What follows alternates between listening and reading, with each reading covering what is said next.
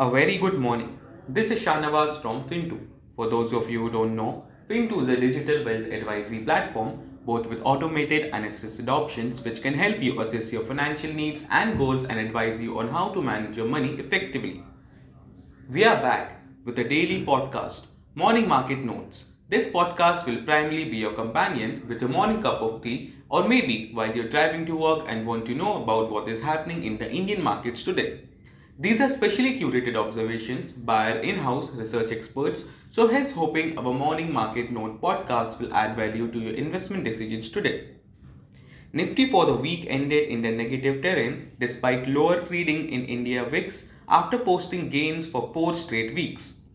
The crucial support for Nifty is seen at 19,600 on closing basis, below which we may see selling intensifying towards 19,100, and below is a quick span of time. The rising crude prices and base metal prices poses major threat to Indian markets, with Brent crude already confirming major breakout on weekly basis. The BSE Bankex has seen sharp reaction from high levels and is currently very closer to breaching support of rising wedge. The immediate downside in BSE Bankex is expected in the range of 5.7% and would be key catalyst for major breakdown in the Indian markets. USD INR for the week rebounded sharply to pierce back in triangle setup after prices closed above 82 levels on Friday.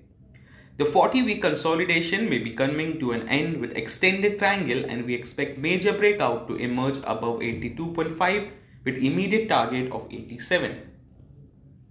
Foreign institutional investors sold 1,023 crores, while domestic institutional investors bought 1,634 crores.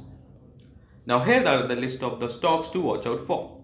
Marico, Q1 results largely in line with estimates, volume growth above estimates at 3% year-on-year. Gland Pharma, US FDA clears companies with Visakhapatnam facility. RBNL shareholders agreement signed between company and foreign partners. RBL Bank had a one-on-one meeting with M&M on July 28. Siemens shareholders vote against proposal to sell LV and geared motor business to Siemens AG.